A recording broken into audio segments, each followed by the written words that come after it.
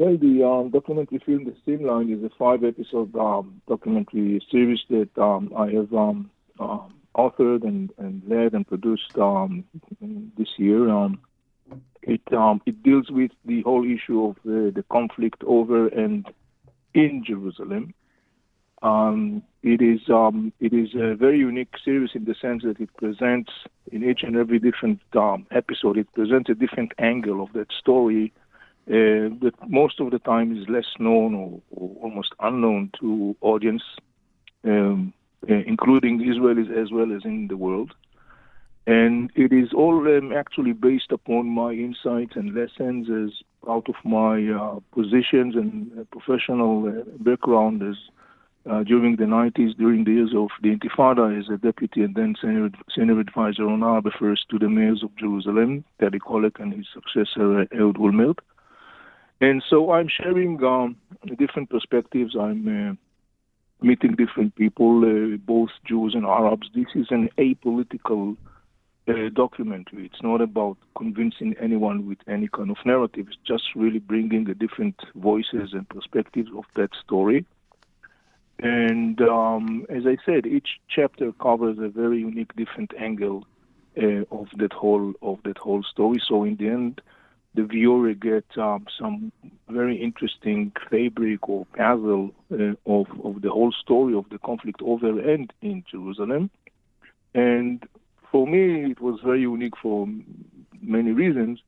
But one of the things that I think is very significant, as far as I'm concerned, is that actually I believe that the insights and the perspectives that people get through watching those episodes are actually, they cross time, they cross place. I mean, they could be valid today and tomorrow in any other place on the world where you have a conflictual situation. So I think it provides a lot of food for thought, as I'm saying. So this is, roughly speaking, the series, the Streamline. On the one hand, every now and again, we've had a few reminders recently. We hear reports of East Jerusalem Palestinians involved in terrorist attacks or being arrested planning a terrorist attack. On the other hand, as Jerusalemites, if we go to the hospitals or the parks or the shopping malls or supermarkets, we do see examples of integration of the two communities. So is coexistence working or failing in Jerusalem? Well, Mark, that's a great question. And actually, there are some very interesting perspectives on that specific issue in the series.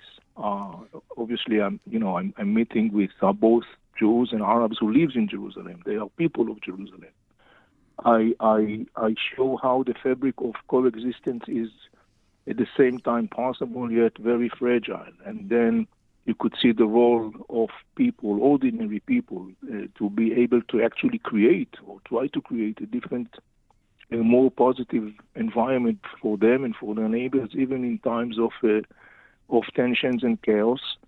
And so this is one of the most, I would say, this is a very strong element that come across watching that series, because you hear and see the people that are involved in that. And again, we are talking about, ordinary people.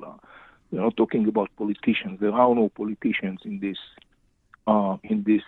series. There are no spokespersons. There are, people that are just ordinary people, Jews and Arabs. So you touch, of course, one of the most significant aspects. And I think that this is, by the way, this is one of the most fascinating perspectives that come across when you watch the series, and particularly a couple of chapters of the series, because they bring in the very multidimensional picture of what is called coexistence.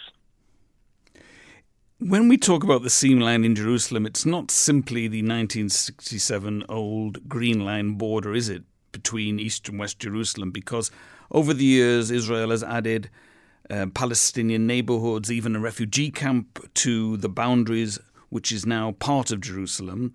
We've had Palestinians moving into what were traditionally Jewish neighborhoods. We've had Jews moving into what were traditionally Palestinian neighborhoods. So it's a very complex mishmash, isn't it? If you look at the map particularly, it's not just the old Green Line.